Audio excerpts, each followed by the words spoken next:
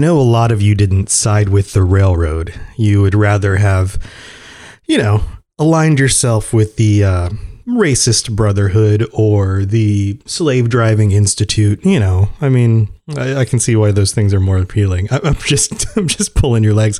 But truth be told, I've had enough conversations with members of our community and people online to know that the Institute and the Brotherhood were way more popular organizations to align yourself with in Fallout 4 than the Railroad. And I get it.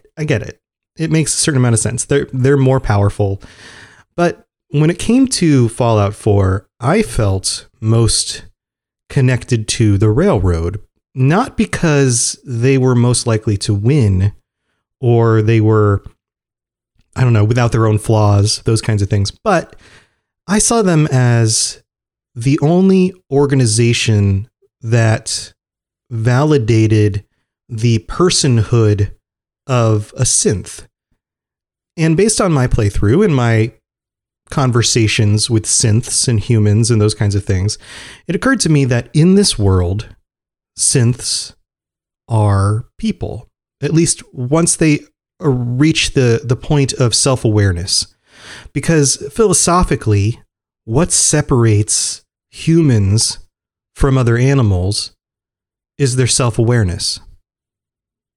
And you can actually make an argument that some other animals are self-aware. There are tests that you can give animals that give us hints into if the animal itself is self-aware. Can it see itself objectively from a philosophically or psychological third perspective? Can it see itself as being a member of the worlds it's in, or is it just simply acting on instinct and is really nothing more than a biological robot? And from what I know, elephants and dolphins and a few other animals have exhibited signs of self-awareness. I think some birds, parrots or something. There's a number of animals that have reached a point where they will recognize themselves in a mirror, or they will make specific kinds of decisions based on seeing themselves as part of a greater whole. This episode isn't specifically about that test, so I haven't gone back and researched what it is that the actual test tests them on, but this is the concept here. The idea that if a synthetic organism, something that we've created, actually acts and sees itself as objectively independent in the world and has self-awareness, then what else is the difference? What really separates us from something we create that exhibits all of the same traits that we do? Does it matter that they are primarily wires and circuitry and we are primarily biology? We all function according to a code. We have a genetic code. They have hardware and software, but ultimately those same things drive the same results in an organism that can become self-aware. This is one of the questions that you get in shows like Battlestar Galactica. At what point is a synthetic person a person? And all that's to say that that's why I sided with the Railroad, because I felt like there was enough evidence to side with the idea that synths were actually people. And even if there wasn't true, even if that hypothesis turns out to be false, isn't it better to side on the possibility that it's true than not? Put yourself in the shoes of a synth. If you were a synth, wouldn't you want somebody to assume that you have personhood if you actually do? And if you don't, and the synths don't actually cause any harm, because most of them are safe, regular, law-abiding citizens, and let's say you've disconnected them from any control by the Institute, then ultimately, isn't it better just to assume? So those are my theories on that. Those are my ideas. And all that's to say that we are diving into our first, I believe this is the first companion we've talked about that has any connection to the railroad, and it's Deacon. Deacon is a mystery. He is a mysterious dude. He is actually really, really cool. And well, I mean, he acts real cool, right? Like he's got the cool guy glasses and stuff, but he's a really cool character because there's a lot underneath who Deacon is and what we actually can find out about him, which isn't a whole lot, but his activities in the game are actually very interesting. So who is Deacon? If you didn't play through Fallout 4 or you didn't really spend a whole lot of time connecting with the railroad, Deacon is a character you come across in Fallout 4, and he works for the railroad, and he's a spy. He's been keeping his eye on you, and I'm going to go over all the different ways that he's actually keeping his eye on you throughout the game and the things that can change in the game in a little bit, because that stuff is really, really cool. But let's get into what we do know about him. So he's a spy for the elusive synth liberation organization, the railroad, and there's not that much known about his past because he just keeps lying. He's a liar. I mean, in a way, he's kind of a 007 kind of character, and he obviously is putting on airs and being multiple people throughout the game so that you don't actually peg him as being part of the Institute. But when it comes down to it, it's hard to know if the things he's saying are true or not. According to the fandom.com wiki, it goes on and says, among other things, he claims that he was among the first liberated Gen 3s, that he helped found the railroad in the 2210s, and that he is the true leader of the organization, with Desdemona being a figurehead. And Desdemona is the person that you go to that seems to be the leader of the railroad. Now, all of that stuff is false. He's not a synth. As far as we can tell, he's not actually a synth. And although he's been with the railroad a long time, he probably wasn't around in the 2010s to found it. And he's not actually the leader. He is one of her most trusted members, spies, soldiers, whatever you want to call them. And even among the railroad themselves, they're all kind of dark about much of his past. Now, Desdemona privately suspects that he is the enigmatic John Dee. Now, who is John Dee? Let's get into some of the history here. In November of 2266, John Dee was the sole survivor of a raid on the railroad's headquarters. Wyatt, one of the characters, cites him as a major force in the group's subsequent reorganization. His recruitment methods proved to be the basis of the railroad's pyramid structure of information distribution, and he is credited with the development of their dead drop system. Now, that makes him one of the remaining members of the railroad that survived and basically reorganized and planned out how a lot of the railroad works. And what makes him so mysterious is that the records left by Pinky Thompson make no mention of his fate following 2273, the date in which the Institute ambush killed Wyatt. So there's a hole in the records. So nobody exactly understands who John Dee is, but maybe John Dee is John Deacon. That would make some sense. So let's see what we know about his early life. And there's only so much we know, or at least we assume that we know based on conversations that you can have with Deacon once you've hit a certain level of trust.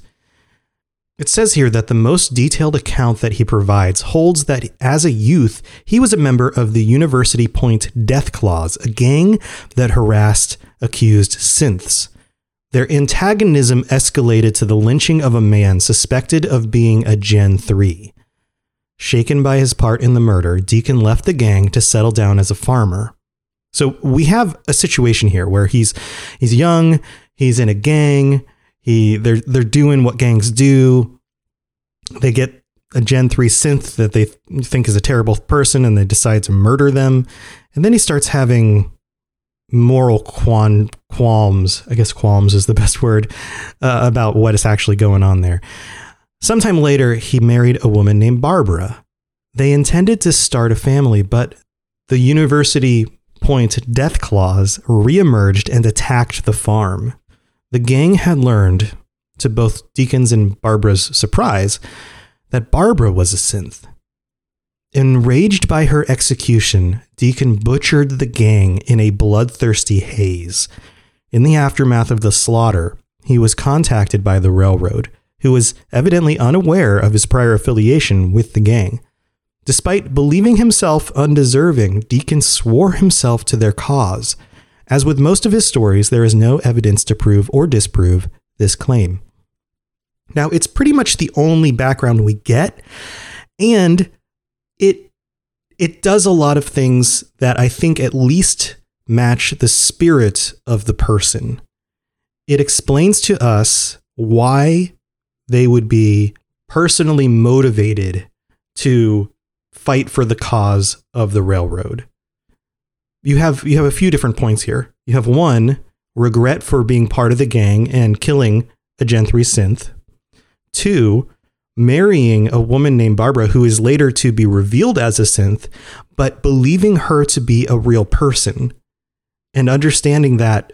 I mean, imagine this. Imagine the person that you know the best, a spouse, a boyfriend or girlfriend, a sibling, somebody who you are absolutely, best friend, somebody who you absolutely are connected to and have spent years with, and then finding out that they are not a real human being. Wouldn't part of you believe that they were still a person? And then, of course, they murder her. The University Point Death Clause murder your favorite person in the world because they just aren't a biological human. And then you go on this bloodthirsty, haze, and you murder all of them. And you can imagine that your personality is definitely changed by that. There's a logical fallacy called the sunk cost fallacy. And the logical fallacy is a thing that seems like it's logical, but it's not. It's actually incorrect. The sunk cost fallacy basically says that once you contribute a certain amount of money or effort into something, we are more likely to keep with it even when we know it's wrong or it's failing or it needs to be abandoned. We have a hard time abandoning something that we've already put a lot of effort into, so we'll justify it. That's a similar psychological effect to him falling in love with a woman, she getting murdered, and then him murdering the gang that murdered his wife. After committing an act like that, there's a need to justify yourself as being in the right.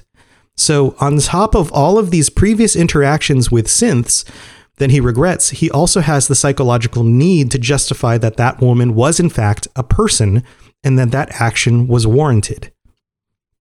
So therefore, it makes sense that he would dedicate himself to the freedom and the lives of other synths. He has a psychological foundation that makes it justified.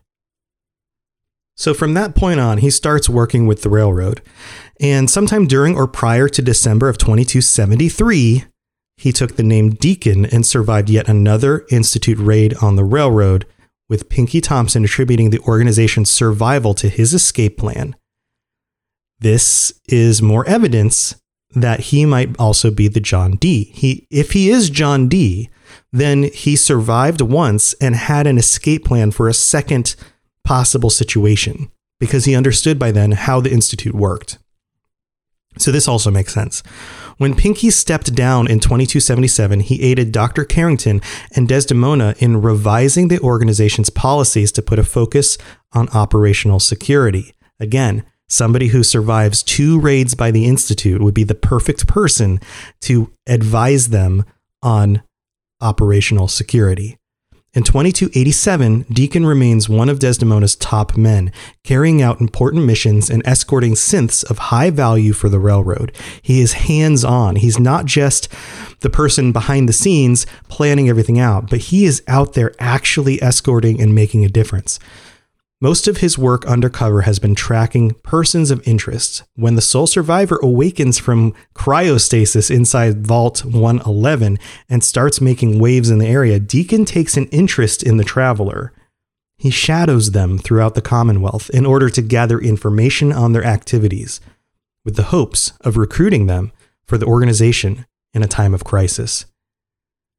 And there's some really cool information coming up about how exactly he shadows your character and things that you may not have noticed when you played the game. So we're going to get to that after the break. Hello there, old chap. Good to see another of General Atomic's finest, still eager to serve. Hey there, Wastelanders and Vault Dwellers. Welcome back to the show. I am your host, Tom, and or Robots, as usual. And as always, thank you so much for tuning in week after week. I really do appreciate you guys being part of this show and part of our community that we're building. And I thought about this the other day when some people on our Discord channel mentioned that they didn't realize that we have a store where you can buy like t-shirts from and all sorts of fun stuff. So if you haven't checked it out, go check out robotsradio.net/store, or just go to robotsradio.net and click the store button at the top of the screen. And you will get to our Teespring store where you can order a whole mess of different sized shirts and different styles. We have men's shirts and women's shirts. We have long sleeves. We have short sleeves. We have all sorts of fun stuff. There's even tank tops, I think. Special, for summer. But go check that out. We've got some really cool shirts. We have our year 2 logos now on sale. The year 2 ones have gone away. You're not going to get them anymore. They're out there, but they're no longer for sale. We also have some fun Fallout shirts like the Mr. Handy that looks like the aliens guy talking about who dropped the bombs, aliens. There's that. And then there's also a BuddyBot shirt, and BuddyBot hasn't been on the show for the last little while, and that's primarily due to me not recording in the office. So we'll just say that BuddyBot stays in the office, so I haven't had him around. That's what we'll say. But BuddyBot, if you've watched any of the streams, twitch.tv/robotsradio, you'll know that BuddyBot joins me on stream and is everybody's best friend and also loves pizza. And there's a BuddyBot shirt with the new BuddyBot drawing. So you can go check that out. I had that custom done by an artist. And on the front, it says, "You're my best friend." And on the back is a slice of pizza. So go check that shirt out as well. So robotsradio.net/store if you want to go check that stuff out. Otherwise, there's all sorts of other ways of supporting the show, telling a friend, leaving a rating or review on Apple Podcasts or whatever podcatcher you use, and those will get read out at the end of our end of the month patron episode, which is coming next week. So if you want to join us, there's still time to sign up. We are recording on May 31st in the evening, and that's like 9 p.m. Eastern time. So if you sign up before then as a tier 4 patron or higher, then you can still join us on the call.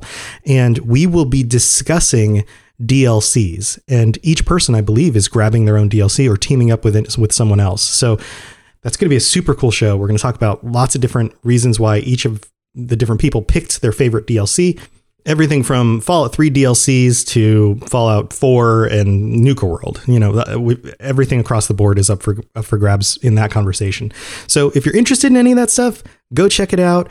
robotsradio.net for the store, and then also patreon.com/robotsradio. All right, let's get back to the show. If you have any questions about Nuka World, I'd be delighted to answer them.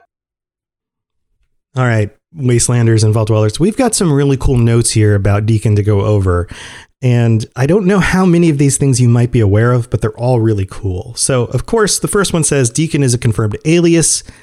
And as far as we know, his true name is never revealed. We don't really know. Passing persuasion checks during Deacon's affinity conversation reveals that many things that he tells the player, that he's a synth and he's a leader of the railroad, are lies. Doesn't necessarily say that his background is a lie, though. So maybe that is still true. Now, this one I find super interesting, and I kind of hinted at it earlier.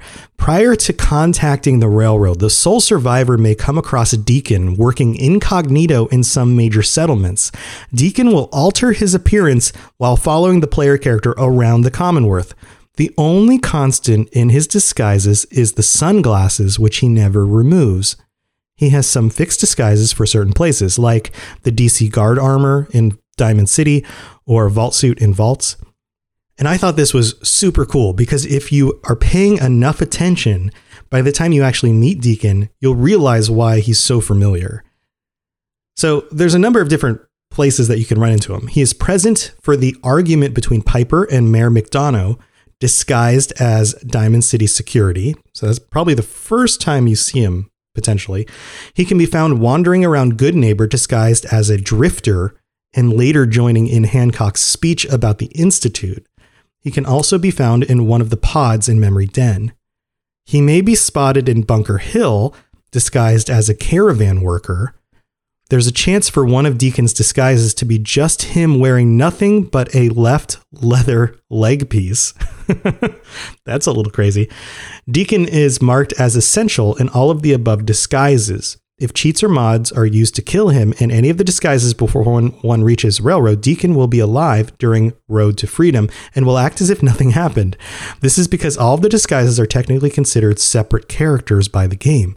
So he is planted in all sorts of different locations that you can come across him. And I have to wonder, this only lists those, say, 4 plus the 5th description about if you kill him. I have to wonder if there's others that you can come across in the Wasteland that aren't necessarily part of this list. He will not say anything if taken to Nate Nora's corpse in Vault 111. Deacon is a companion that can't be romanced by the soul survivor, so he's not interested in any sweet lovin'. His natural hair color is ginger, and this can be found if you use the modify looks command. Even though he's bald in the game, if he were to grow hair, it would be reddish. He will use the soul survivor's past actions to introduce them to Desdemona, such as taking out St. John, being a member of the Brotherhood, and being a general of the Minutemen, among other notable marks. If the player meets the Railroad before these events, Deacon will make the remark, "Someone even being able to spell Railroad is a cause for celebration these days," instead of noting any major events. Deacon seems to dislike the Brotherhood, asking in dialogue if the name Brotherhood of Bigots was already taken. During Liberty Reprimed, he will also remark, "Haven't we helped the Brotherhood enough, boss? If they get Liberty Prime operational, ... Deacon claims to have visited the Capital Wasteland. He mentions how the Brotherhood of Steel wasn't so bad prior to Maxon's ascent to Elder, as well as how the water there is drinkable, which is totally a reference to Project Purity, which means that he spent time in the Capital Wasteland after the events of Fallout 3, once you get the water back working again so that everyone can drink it. And he was familiar enough with the Brotherhood in that area to know that they were different, that they weren't as racist as the current Brotherhood is. Deacon's dialogue contains nods to previous Fallout games. These include suggesting Code Violet as a team name, which is part of Harkness's override code in Fallout 3, attempting to use what he says is Robert House's personal override codes on Deezer, which he claims to have won in a poker game, and joking about wanting to convince a new recruit he is actually John Henry Eden. So Deacon is mysterious. Maybe he was involved in other things, or at least plugged into organizations and peoples that were aware of some of these things. Or, of course, maybe these are just fun little Easter eggs by the developers. Deacon appears to have acrophobia, a fear of heights, as he makes negative comments when boarding a vertibird, such as flying in a 200-year-old vehicle or preferring good old terra firma, meaning the Earth, wants to get down from Trinity Tower as fast as possible, etc. So another interesting point, another kind of minor character thing. These kinds of little details are why these characters are so cool in these games. At one point in 2275, Deacon was kicked out of the headquarters by former leader Pinky Thompson because he was sick of the lying, face-changing son of a bitch, and because Deacon had spent a month as a ghoul, which freaked a lot of people out. Such a cool character. He's just changing who he is. You know, like, you can't ever tell if what he's saying is the truth. I have to wonder if that's tied to the psychological dilemmas that he went through, or if he found a certain level of freedom in anonymity, however you pronounce that word, anonymity, or if he just enjoyed it. Maybe he just had a good time with it. Maybe he was just trying to make the best of things and thought, you know what, if I become a ghoul for a month. I can do whatever I want and people won't think anything about it. Plus the ghouls may not attack me. He's got a bunch of really cool quotes too, and I'm not going to go through all of them, but there are some that are really worth pointing out. Things like the big three for predicting people: caps, beliefs, and ego. Get a handle on what's driving someone and you know where you stand. Clearly somebody who understands people and how to influence them, somebody who knows how to investigate, follow, convince, work his way into an organization. And you can tell he's a thinker too. He says things like, I really want to know how the big one started. What idiot fired first? Why? What the hell did they think they'd gain? Talking about the war and the bomb that started it all. And you can tell that he also has an awareness of safety and treading carefully. For example, if I were a sniper, I'd be there, or there, or there. Isn't this fun? When you're out in open enemy territory. And he's got this kind of general smarmy attitude. Things like, this will be our finest hour. Tales shall be told of our fight versus the radroaches. Or, I'm a fan of Grognak myself. What will the wacky barbarian do next? So good. So I really like Deacon. I think he's a cool cat. I know I wasn't very sure about him at first. I was a little bit wary, but he definitely grows on you. And he stays mysterious mostly, but, he's still pretty great. I think my favorite one here is, since we're a team, you think we should use a code name? Red Orchard, or Code Violet, or the Death Bunnies? That'll confuse them. All right, Wastelanders, Vault Dwellers, thanks for tuning in again. And until next time, and when we're going to actually have our patron episode, so stay tuned for that next week. Stay safe in the Wasteland, and our own Wasteland for what it's worth. And I hope that you guys will, put on your ghoul masks and make sure that the ghouls out there in the world don't attack you for whatever that's worth. All right, talk to you guys later. See ya. Thanks for listening to the Fallout Lorecast. All sounds and music are owned by Bethesda Softworks, and no copyright infringement is intended. If you have something you'd like to contribute to the show, please contact us at falloutlorecast@gmail.com, or follow us and post some messages to us on Twitter at falloutlorecast. And if you'd like to support the show, tell a friend, or check out the rewards you can get for becoming a patron at patreon.com/falloutlorecast. I really appreciate you listening, and I'd love to hear from you soon.